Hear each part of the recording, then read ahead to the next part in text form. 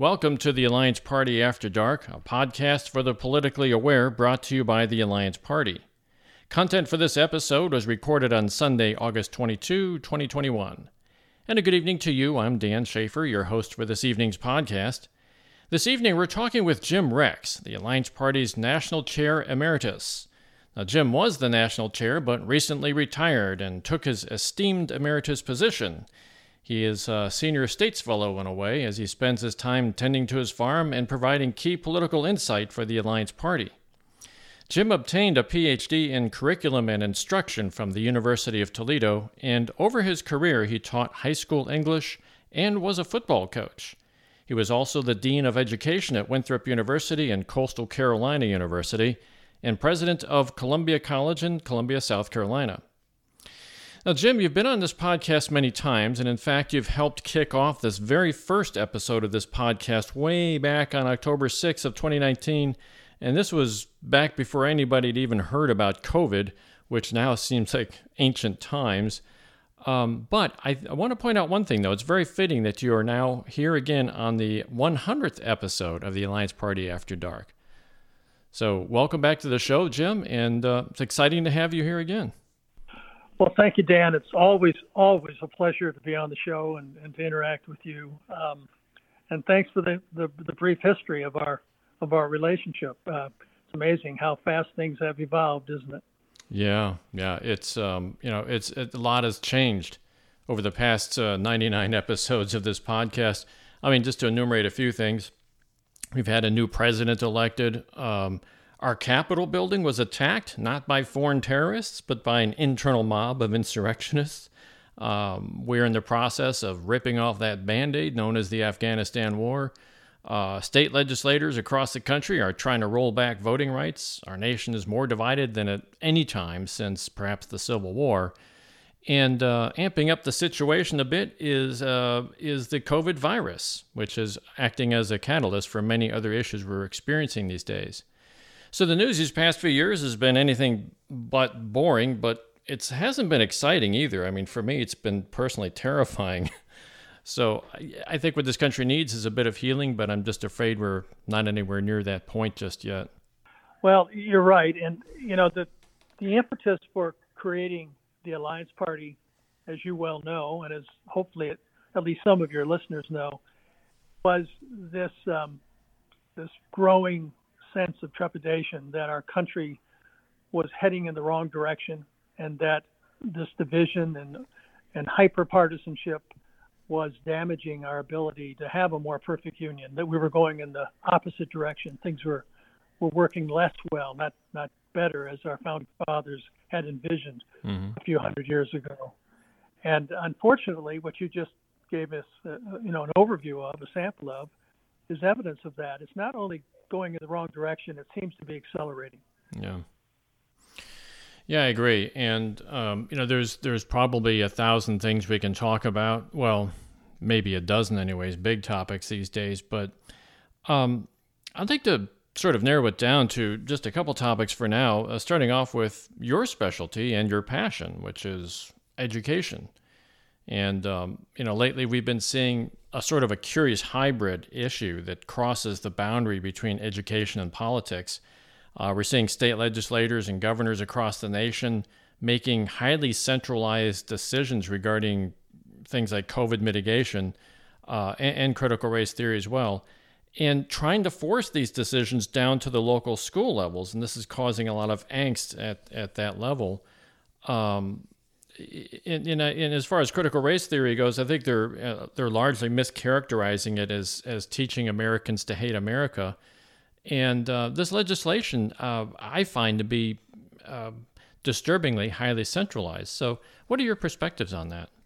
Well, as you would guess, I have some perspectives, some of them pretty strongly held.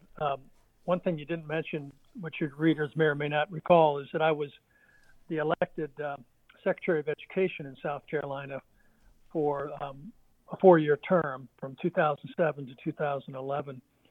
And back then there was no Alliance Party, and so I ran as a Democrat and ended up being the last Democrat elected to a statewide constitutional office. So it's been a long time since a Democrat was elected. But I mention that to people for a number of reasons, one of which is that to get elected in South Carolina, which is a heavily red state, to put it mildly, as a Democrat is a little bit like running as a third-party candidate because you're not expected to win. You're going to be outspent, and all the things that third-party candidates face when they try to go up against a duopoly. Mm-hmm. But while in that office, Dan, I learned a lot about our public school system and how it is so integral to what we hope our democracy can be and become. And in terms of almost ensuring that at least some Americans during their childhood, if not during their adulthood, are exposed to ideas that are not necessarily limited to what their parents provide them in the home, that they have ideas that are beyond that, and also that they're exposed to people who are in different racial and socioeconomic levels. So they get a sense of being part of a community, a diverse community that we call America. And so having public education is a portal to having that set of experiences that many Americans would never have because they would stay in their gated communities or in their church group or in their other social categories, if you will, that would not allow them to have that experience. So public education, the idea of universal education, which, by the way, was initiated and spawned in America, and other nations now have adopted it, is so integral to who we say we are and who we want to become. So in that role, one of the things that I was able and fortunate to see was how important the locally controlled citizenship involvement in public education is. And as you know, in all of our states, we have locally elected school boards. And they're put in place for a variety of reasons, but just a couple that are really important is the assumption is that they're more accountable because they're local. They're more accountable to the parents of those children that those school districts are responsible for. And if you don't like what your local school board member says or does or decides, you have a chance at the next election to rectify that. Also, the local school board should be more aware of what the particular needs or challenges, opportunities, and threats are for that school district and the students and the staff that they're responsible for. The same thing, by the way, is true of our legislatively appointed trustees for our colleges and universities. Mm-hmm. They're put in place because they're supposed to have the best sense of what the needs are of that particular institution and the people it serves. Well, here we are with this incredibly contagious variant called the Delta variant of the COVID virus. And we're all adapting and responding to it as our understanding of it improves, as we get more evidence of how it works and how we can stop it or at least slow it down. And we have in many states, including mine in South Carolina, and I believe yours in Missouri, we have had legislators and or governors who have said to those locally elected boards and appointed trustees, you no longer have the option of utilizing the tools that scientists and the medical community have given us to fight this virulent disease. In other words, you cannot mandate masks if you decide that is going to be needed and would be worthwhile. You can't mandate even testing in some states, rapid testing, which we now have the ability to do. Mm-hmm. And you certainly can't mandate, and in some cases they don't even want them to encourage vaccination. So we've taken away the tools from the people closest to the problems who have a chance of addressing this virus in a way that would help our children. And with the schools opening, as you and all of your listeners know, we are inviting a disaster because of how highly contagious this disease is by putting our children, many of whom are not eligible yet for vaccinations if they're under the age of 12, in close contact with each other, not just in classrooms, but on school buses going back and forth to school, mm-hmm. on after-school activities, athletics, etc. So it makes absolutely no sense. and it's purely a political calculation, as you mentioned. It's a political calculation on the part of legislators who want to cater to a very vocal and aggressive base that they fear in the next primary. But what I've seen this unfolding before us with I look at this with eyes that I just can't believe this is happening, especially in our academic environment. And the academic environment encourages things like science, which is basically telling us, hey, mask up, hey, get the vaccination wherever possible. And it isn't so much that our kids are exposed to the virus, because one of the arguments there is that children they're not immune to it, but they generally don't suffer the horrible consequences of it. Okay, being the case, these kids still come home and they see mom and dad, and they see their cousins, they see their aunts and uncles, their grandfather, their grandmother, and so on. So this is a great way. Children basically become a vector through which this virus can spread. And yet we have this academic, highly academic institution known as our public schools that are doing something that is highly non-academic. And what is the political calculation behind this? Is it just to get votes, or do you feel that there's other motivations behind this movement? It's purely political. I mean, the people who are being led by some of these politicians and who are being influenced by them are doing it because they've had all of this misinformation and disinformation about the virus and about the government's role in trying to protect community health. Excuse me. But the calculation on the part of these legislators in our states is purely political. And you know how I feel about career politicians. It's one of the reasons I'm such a supporter of term limits, is that they are making a calculation which politically makes sense if they want to stay in office, and all of them do, with very few exceptions. And that calculation is, I have to get through the primary. Mm-hmm. And if you're a conservative legislator, Republican in most cases nowadays, if you're a conservative legislator and you do not want to have a primary challenger, you'd better support this idea of personal quote-unquote freedom to resist and outrightly reject the idea of being vaccinated or wearing masks.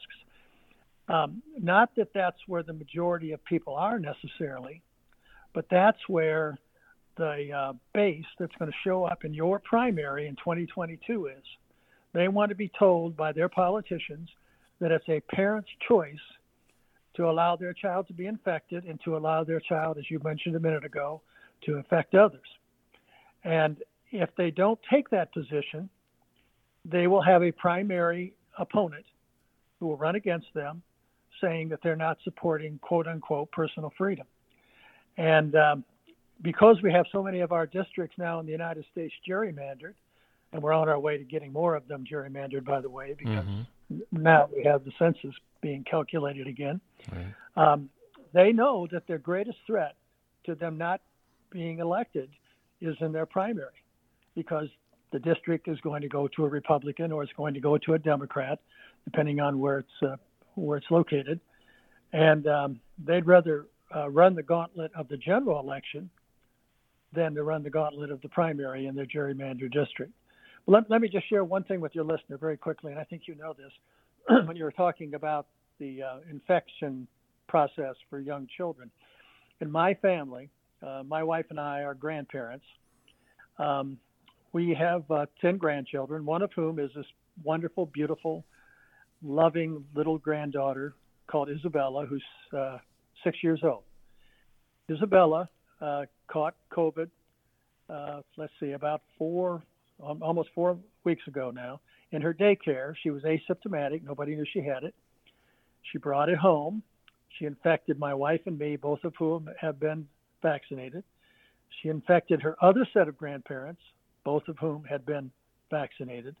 And she had infected her parents, both of whom had been vaccinated.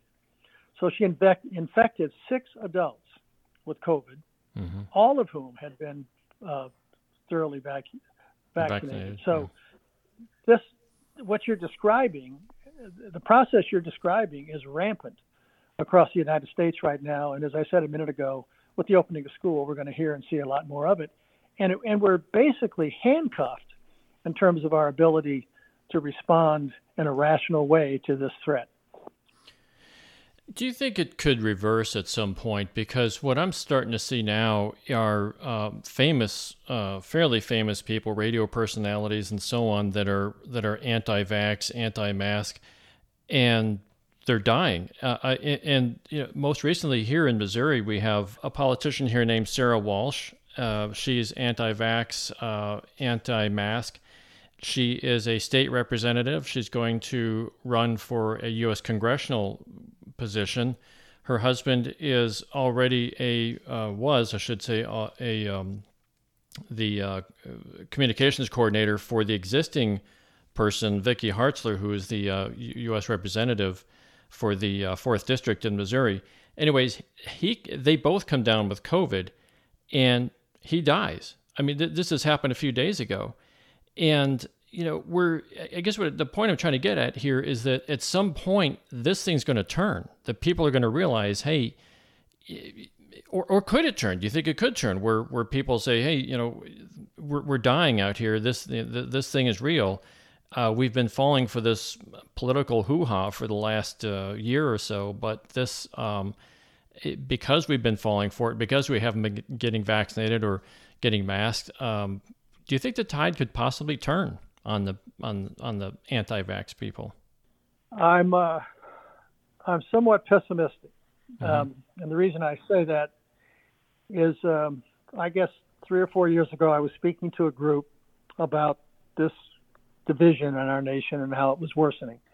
And one of the people in the audience during the question and answer asked me a similar question. They said, well, Dr. Rex, we can see how divided the country is. We can see why that's so injurious to us as a nation. But surely there must be something that would put us together. And they said to me, can you imagine anything that would do that? And I said, well, yeah, for example, a really serious, dramatic crisis, like, for example, a pandemic. What if we had a pandemic in America that was highly contagious and was killing us? Don't you think under those conditions that people would forget about who's Republican and who's Democrat, and we'd start to think of ourselves as Americans who have this common interest of survival, if nothing else? And surely that would bring us together. Mm-hmm. And here we are just a few years later, where this pandemic has been politicized, and we have, and you've seen the polls, I'm sure, Dan. Mm-hmm. It's almost even between those people who think that vaccinations could be or should be mandated and those who don't. And you've seen the statistics on those people who are vaccinated versus those who aren't.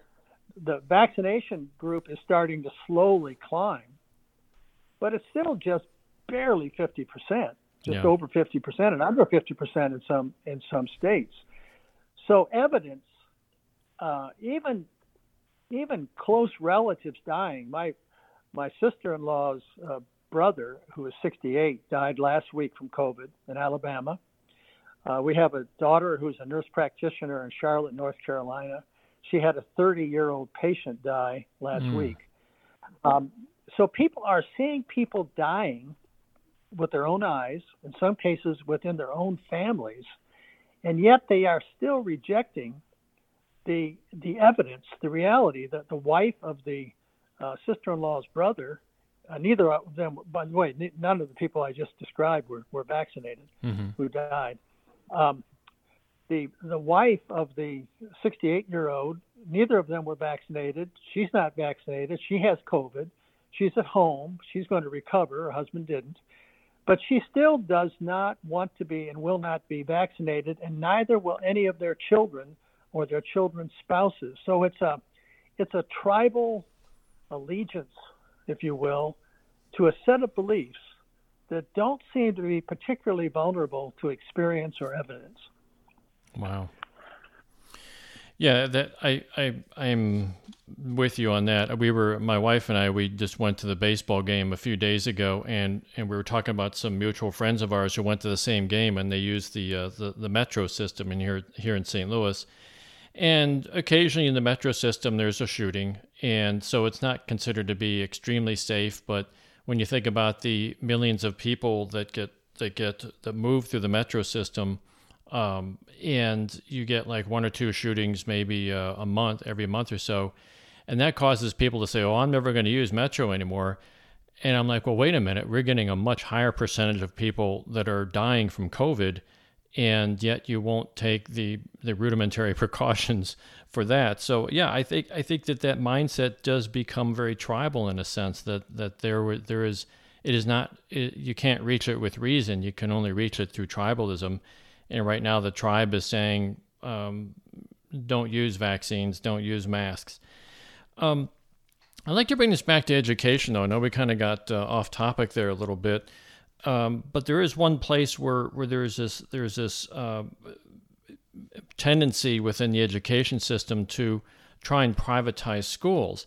And there are two big canons that are being used by the people that want to privatize school. One of them, what we just talked about, was COVID and masking and freedom and so on. And the other one is critical race theory.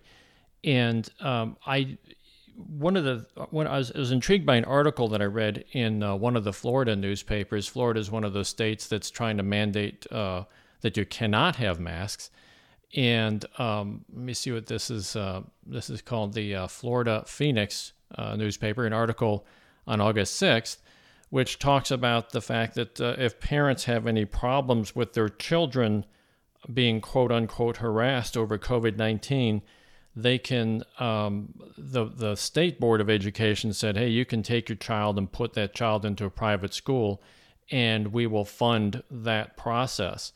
So I see this as not really being concerned about COVID so much as it is concerned about vectoring public money that's earmarked for public education, now going into private institutions. And this is a push that's been going on for a number of years now. COVID is being used for that, as well as I believe critical race theory, and it's being blown out. Critical race theory is being blown out of proportion, but for the purpose of stimulating this tribal sort of feeling that toward privatization of our education system, which is going to benefit the people that are running the private institutions, but overall it's going to have a detrimental effect on public schools. So any thoughts about that?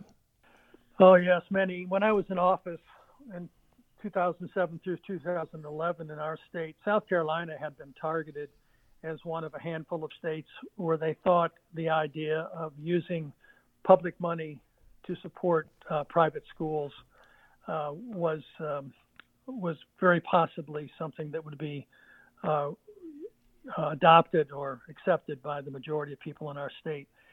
And so a lot of money poured in. A lot of money poured in to the campaign of my opponent in that election from voucher supporters who wanted to move money into the private schools.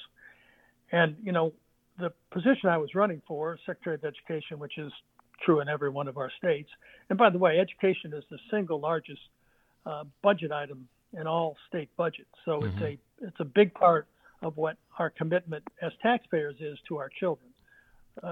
Generically our children, not just our biological children. Right.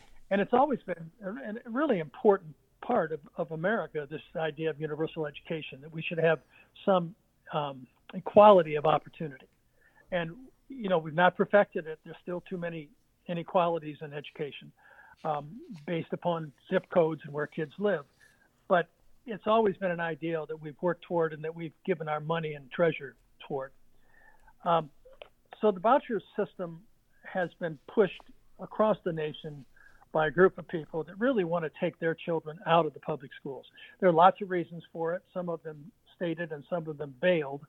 A lot of times it has to do with them not wanting their children to be in close proximity to other types of children based upon skin color or religious beliefs or what have you. So they've used different opportunities. Another one you didn't mention was disabilities. I've seen vouchers argued that we ought to have special vouchers for children with disabilities so they could go to special private schools that would cater to kids who are disabled. Even when that's been approved, and it has been in a couple of states with limited funding, it hasn't materialized because, frankly, most private schools don't want to deal with disabled kids. Mm-hmm. The thing about private schools is, and I'm not against private education. I have 4 children, 10 grandchildren, and our 4 children, some of them went to some private schools as well as public schools. But I don't believe that private education should be subsidized by taxpayers, and private schools are not held accountable in the same way that public schools are. I don't know if most people understand this, but first of all, private schools can excuse or accept any child they want based upon any set of criteria. We even have religious private schools that say you have to be a certain religious denomination in order to be a member of that class in that school. Also, they're not subjected to statewide testing, and especially comparative testing, so you can see how they're performing, how well their students are doing compared to other students in other schools. So they're not accountable, they're not accessible to large groups of students, and that can be discriminated against on the basis of all kinds of things. And yet we're asking taxpayers to pay for those schools. It makes no sense, and it certainly is not the direction this country has been trying to go in for the last 150 years. So, whether it's COVID or whether it's disabilities or whether it's this argument of freedom and choice, it is not something that is good for the country and good for the future of our children. What about the argument that says that the money should follow the child no matter where they go? I'm kind of like, I think you've answered perhaps 90% of that, but there's a lot of politicians, I should say there are a lot of politicians out there that are heavily advocating for that. They're saying, hey, we all pay taxes so the money should follow the child. And just to put some numbers to that, in Missouri here, I'm just picking out Missouri as an example because, well, I live here, but there's almost 120,000 students that are considered to be in private schools. We have 685 plus or minus private schools here in the state. And the amount of money that the state allocates per student in a public school is somewhere around $6,000 a year, plus or minus. So what that basically means is that if a child is going to a public school and switches to a different school, even if they stay within the same public school system, that the school basically gets compensated for the number of children that are in there. So in a sense, the money already follows the child. But what a lot of politicians are saying now is that the money should also follow the child when they leave the public school system and go into the private school system. Well, first of all, there's a couple of arguments in that, real quickly. One of them is that we should equalize the support we provide for our children who are getting educated. I agree with that. And there's no reason why children who live in a deprived or poverty-stricken portion of our state or in our school district should get an inferior education to a child who lives in a more affluent area. So we ought to be doing better in most states to equalize the funding for children no matter where they are. In a sense, the money would follow the child no matter what public school they went to. The other argument is the one that you raised about choice. And I agree that we ought to have more choices and more options for parents, but they ought to be within the public school system if taxpayers are being asked to pay for it. In other words, the choices should all have some things in common, one of which would be that any child could attend that school. And we have ways to do that with public charter schools through lotteries if we don't have enough seats. Let's say you've got 1,000 seats in a particular charter school that's very popular and lots of parents would like to have their child attend it, and you have 2,000 applicants. You do a lottery, you make sure that you have the same diversity representation that you would have within the state at large, and you pick those 1,000 seats, and then you very quickly, hopefully, within a year or two, expand that particular option, that particular approach, whether it's a magnet school or single gender or Montessori or whatever it is that parents are choosing for their child in that public charter school, you expand that so you now have 2,000 seats. In other words, you let the consumer drive the choices that are available in high-quality public education. When I was in office, that's what we put, a choice-driven public school system, so that as a parent, you should be able to find a match for your child and your child's needs within public schools that are fully accountable and fully accessible if taxpayers are paying for it. If you decide as a parent that you want your child to go to a private school and you want to pay for that out of your own pocket, fine, God bless you, go for it. And in most cases, parents make that choices under the set of circumstances I just described, based upon religious beliefs or based upon certain cultural, priorities they have that they want to see preserved or reinforced in that private school. That's fine if you want to pay for that separately, but don't ask taxpayers to do it. I mean, if we had a Taliban private school created here in the United States, would you want your taxpayer dollars to pay for a parent to send their child to a Taliban sponsored private school? I think most of us would say no. But if we did say yes, I'm sure we would say taxpayers shouldn't pay for it. So that's the approach we ought to use. Let's give parents more choices. We ought to have more variety, but it should be fully accountable and fully accessible if taxpayers are paying for it. One last comment, saying that dollars should follow the student no matter where they go and no matter what the implications are, not only for that student, but for society at large, is like saying that the tax dollars from gasoline should follow the car.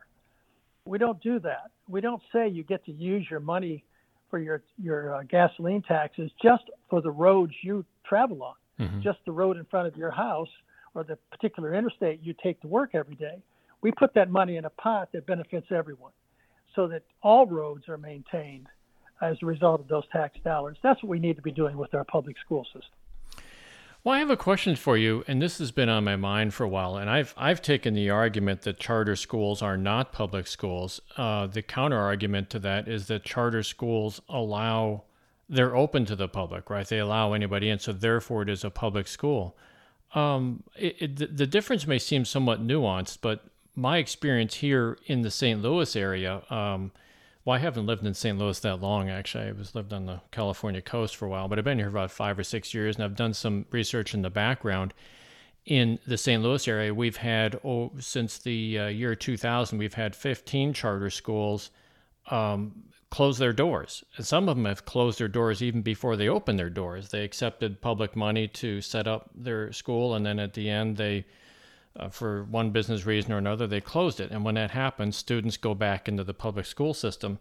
So that's been my argument, that charter schools really are not public schools, but I'd like to get your input on that.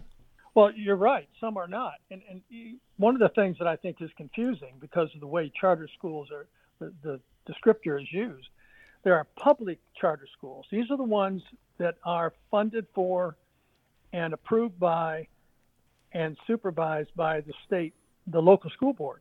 I mean, it's still a part of the school district, but it's a charter school as opposed to a private charter school, which I think is what you're describing, Dan. Now, the argument for public charter schools, and it's one that I'm open to, is that because they have a local school advisory board made up of parents of the kids who are in that school, they are also given some freedoms to experiment and to innovate. And so the argument for public charter schools has always been that it's sort of the R&D, if you will, of public education.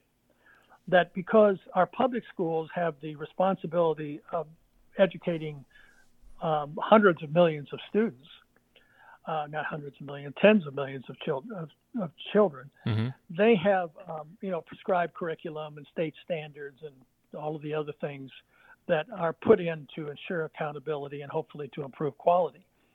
But everyone who understands big systems, whether they're corporate or schools, knows that can sometimes get in the way, and often does, of innovation and trial and experimentation.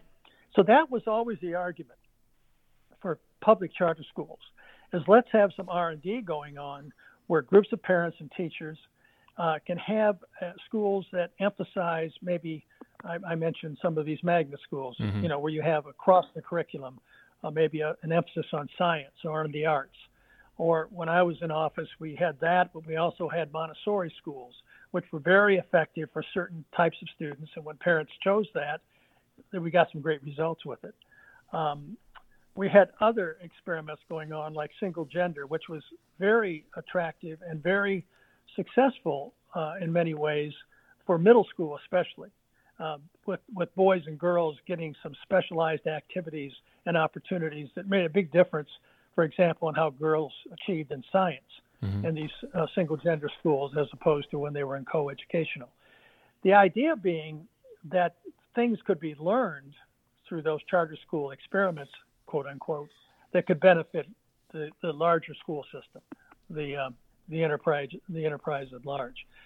I buy into that argument, but that's different than a private charter school that is allowed to not have that accountability and accessibility and measurement that I was talking about a minute ago. And those are the ones, by the way, that are closing down, that are not working in many cases. And that's because there is no oversight. It's basically up to them, just like a religious school that decides it's going to do its own thing its own way. Okay.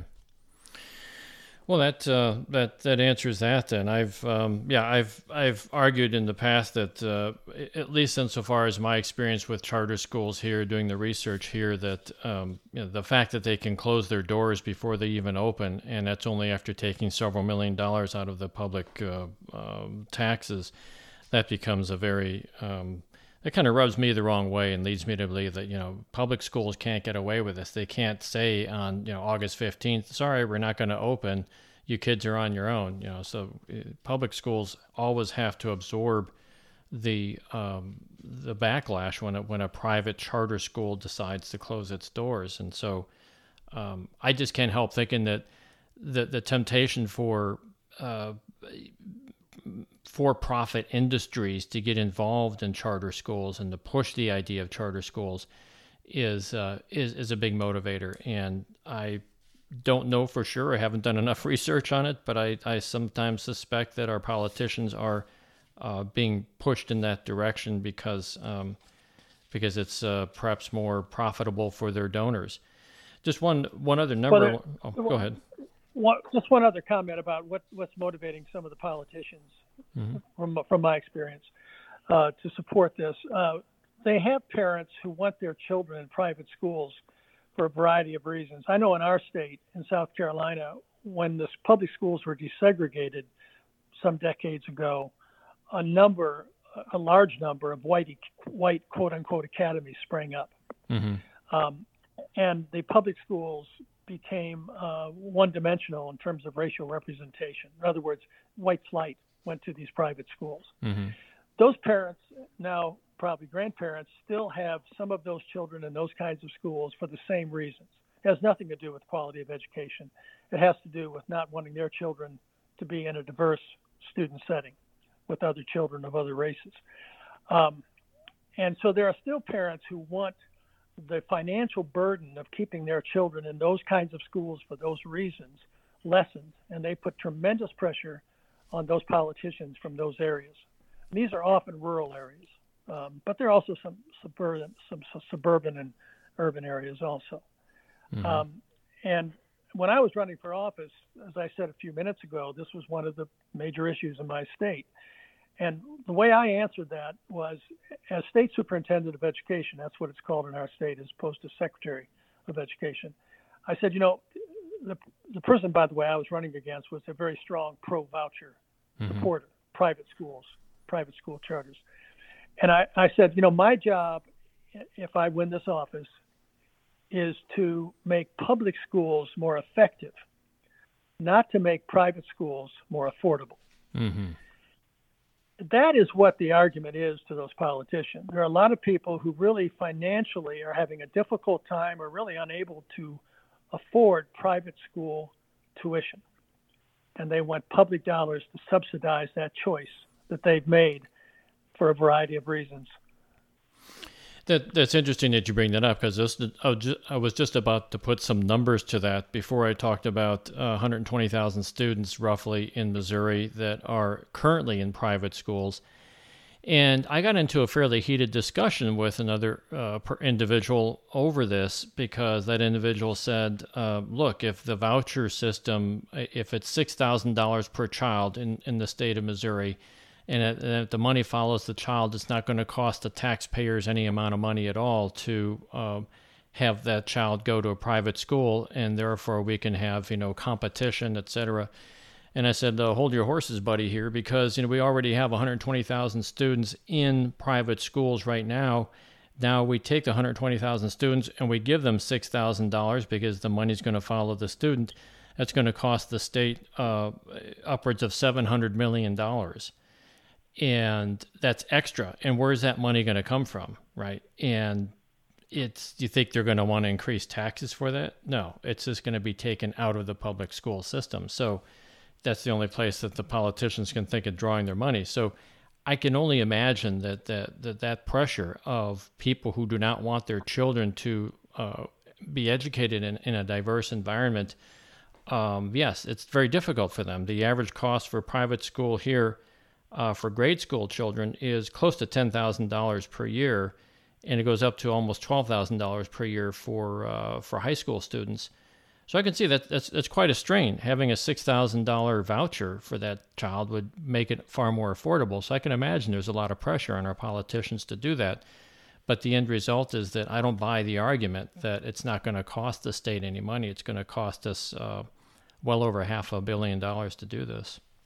Well, the other thing is that money coming out of the public schools will degrade the quality of the public school system, which already has its share of challenges. Yeah. And yet, it become a self-fulfilling prophecy. It'll say, well, see, now we want even more money for the private schools because we're less satisfied even than we were before with public schools.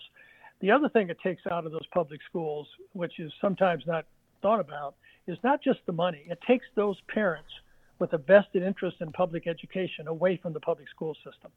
And those parents that are putting their kids in private schools are sometimes members of the more affluent class, the more politically connected class, the people who in some cases can afford the private tuition. But so we have a larger and larger percentage of our population, if we go down that road, that has less and less interest in supporting and strengthening our public school system, which is really where all of our students could be and probably should be educated at some point. But whether we have private schools or not, it's where the bulk of America's young people are going to be educated, like it or not.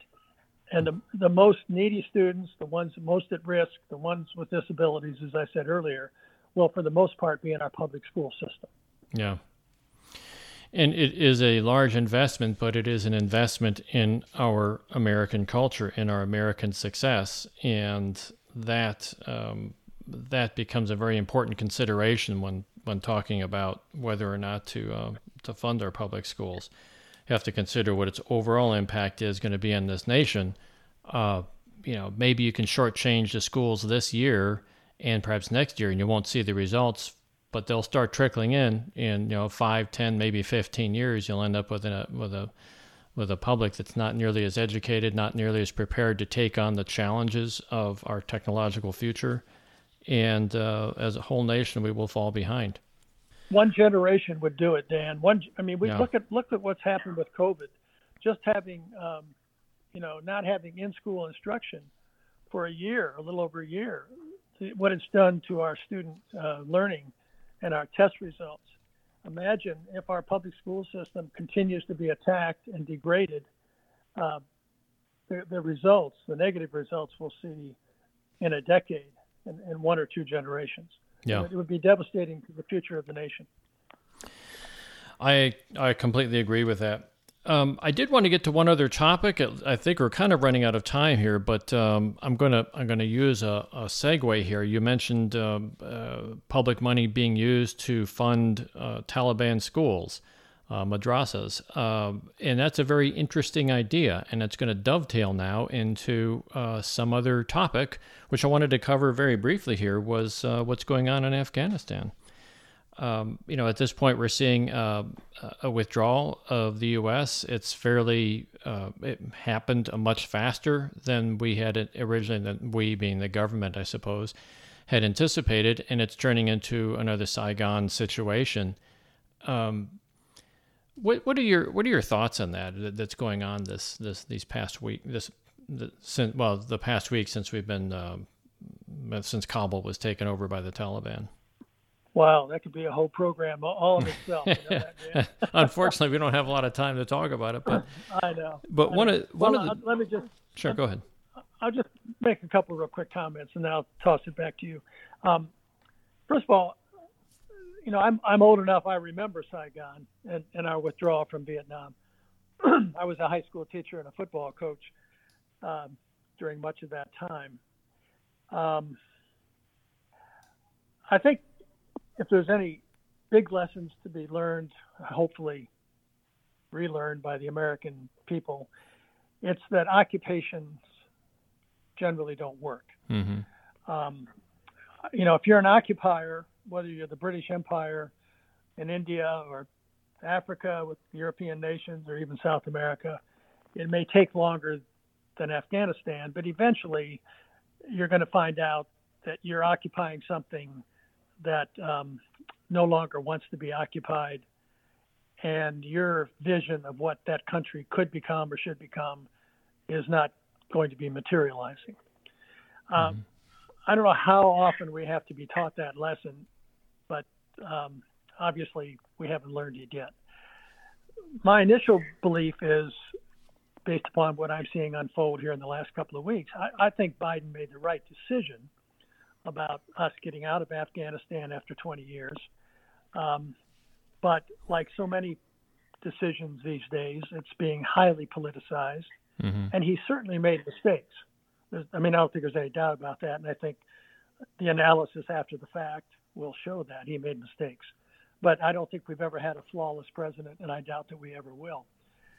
So occupation doesn't work. I think if the United States wants to influence how other nations behave and how the population in those nations behave, we have to do it through our own behavior, our own modeling, if you will. Don't do what I say, do what I do. Look at how I'm doing it, and if you like that, try to emulate it.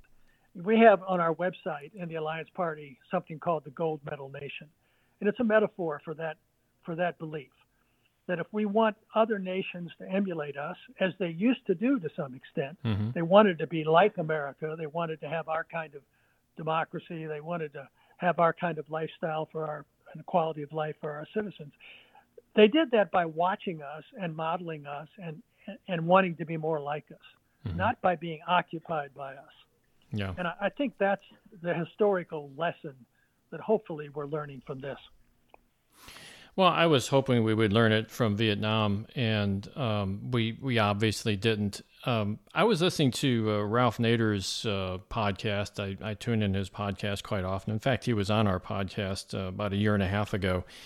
And on the July 7th edition, he interviewed some guy, a professor of anthropology at American University, a person by the name of David Vine. And he'd written a book called The United States of War, A Global History of America's Endless Conflicts from Columbus to the Islamic State. Now, the thing that he pointed out, and it just blew me away when I heard this, is that since the Revolutionary War here in the United States, we have been involved in conflict/war all of our years except for 11 years. We're talking like over 200 plus years now. Only 11 years we have not been involved in some sort of conflict. And some were, probably considered legit, perhaps World War II, we're fighting the big bad fascists. But I think more often than not, we see these wars of occupation.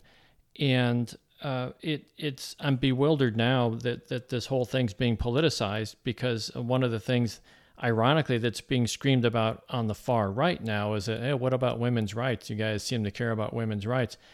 Well, the thing is, we occupied Afghanistan and promoted women's rights.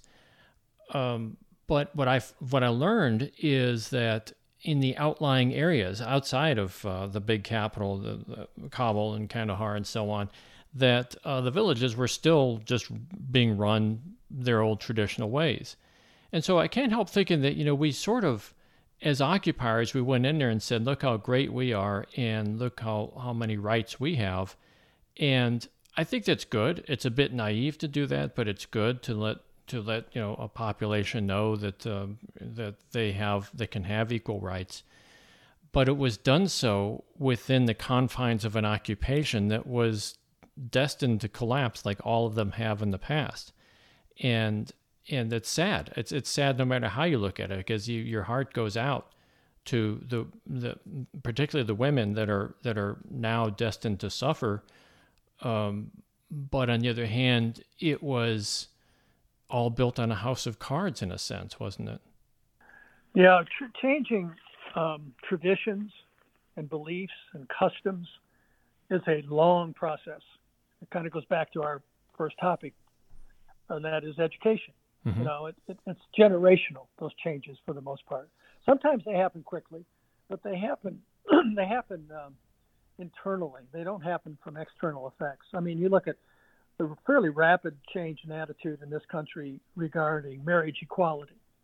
That happened almost overnight to someone my age.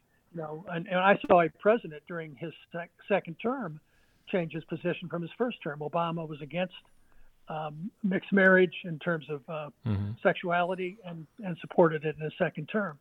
But those are the exceptions. But they happened within the country, within the society, not from external forces. So it was naive, I think, for us to do that. One of the things that that I think I see from my vantage point of having lived on the planet a while is that I think Americans, and maybe the population of the planet at large, partly through social media and all the access to information now that's flowing around the planet, I think we all have an overload of problems and challenges. I think our mental health is being affected by it in many cases, maybe most cases to some degree. And there's just so many of us, and our problems seem to be expanding so rapidly, whether it's the virus, whether it's climate change, whether it's income inequality, whether it's the problems with our democracy, which doesn't work anymore. All of these things, any one of them by themselves would be intimidating. All of them together, I think, are almost overwhelming to the average person. And I'm not sure that we have any governments on the planet, including ours, that are capable of dealing with all of these problems effectively in a simultaneous way. Mm-hmm. And so we're going to see, unfortunately, I think, more and more failure of addressing these challenges. And for the first time in human history, those failures are going to have consequences that can deal with, frankly, the survival of the human race, potentially. Mm-hmm. So there are a lot of questions that are not being asked, and they're certainly not being asked by our elected leaders. One of them might be, for example, are there just too many of us as a species? Perhaps we cannot achieve improvements in the quality of human life on Earth without also addressing the question of the quantity of human life on Earth. I mean, at what point do we ask government, our elected leaders, to lead us in a discussion of those kinds of issues? And, here we are in the United States for the first time in our history being faced with the reality that our children as a group will be less wealthy, less healthy, and have on average shorter lifespans than we have, than we do. That's never happened before.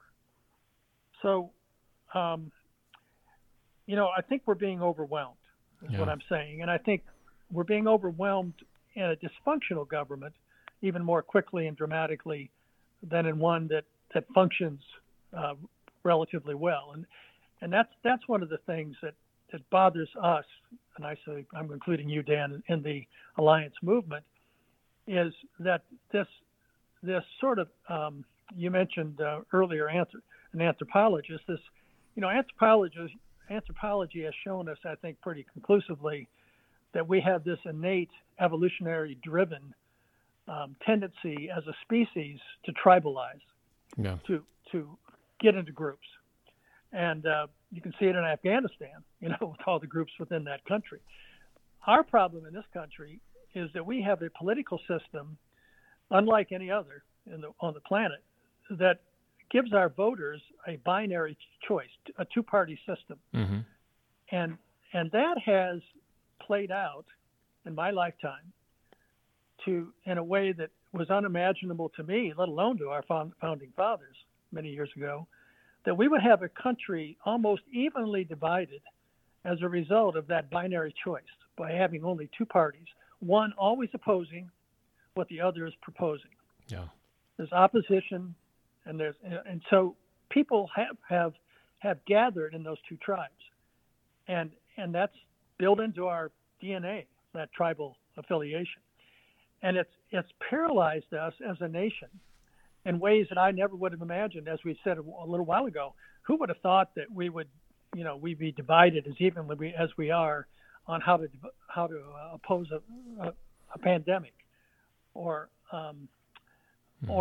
even on Afghanistan. So we've got to address that, and that's what the Alliance Party is trying to do, is to get us to recognize that one of the reasons we cannot address all of these problems that concern us and that we talk about effectively is because of the way our political system is set up. Yeah, I agree. Humans have always been tribal animals, and what we're trying to do in this nation is create a tribe of, 320 million people to get everybody on the same page. And when you have forces within the country that are, for lack of a better term, profiting from not having that unique or that all-encompassing tribe, you're going to just end up with conflict. And humans are predisposed, has been my opinion anyways, that humans are predisposed to believe what I would call the pizza theory of life, that there are only so many slices of pizza, and you better get yours before someone else gets it, and you're not going to have any. That mentality takes hold, and I think when people say things like having a mask is my choice, my body, my choice, I say, no, really, that's everybody's body, your choice. What you do is affecting everybody, but people fail to see that because they've been hardwired to think not in tribal terms, not in terms of taking care of the masses, but just in terms of taking care of themselves and their own tribe. Yeah. I never heard the pizza theory before, Dan, but I like it, and I think it is supported by the anthropological research that's been done about why we behave as we behave as a species. And the pizza theory was what was in place for hundreds of thousands of years, and legitimately, because when we were hunters and gatherers, there is only so much land. Yeah. And so you protected your hunting grounds, if you will, your tribal land, because that's where your survival came from. The animals and the vegetation in that area, and other tribes would try to come in and take it from you. It was a matter of survival. So there's a reason why we're tribal. It was how we survived through most of our existence on this planet. It is now detrimental to our survival because we don't see ourselves as part of this larger community, which is now has all of our fates intertwined. And that's what we have got to deal with, and what our elected leaders have got to recognize also. Well put, and I think we have to end it at that point. We've been talking with Jim Rex, the Alliance Party's esteemed National Chair Emeritus. Jim, thank you again for stopping by to talk with us on our 100th episode of the Alliance Party After Dark, and I just hope that we can have you on this podcast many more times during the next 100 episodes. I hope so also, Dan, and thanks again. I enjoyed it. Thank you for tuning in to the Alliance Party After Dark podcast. Please consider subscribing to this podcast so that you don't miss any episodes. Each week, we'll bring you interesting topics from the Alliance Party. You may subscribe on iTunes, Google, or Spotify. If you've enjoyed listening to today's podcast and would like to get involved in the Alliance Party, please see our website at www.theallianceparty.com, all one word, The Alliance Party. As we expand the party, we need your involvement. Democracy is not a spectator sport. Donations and volunteers are always welcome. If you'd like to contact the Alliance Party After Dark, drop us an email at podcast@theallianceparty.com. Also see our Twitter page at Alliance On Air. All content for this podcast is copyright the Alliance Party. Views expressed in the podcast do not necessarily reflect those of the Alliance Party. I'm Dan Schaefer, your host for this evening's edition of the Alliance Party After Dark, and on behalf of everyone at the Alliance Party, have a wonderful evening, a great week ahead, and we hope you drop in for our next show. Be safe, be aware, and please take care of yourself and those around you.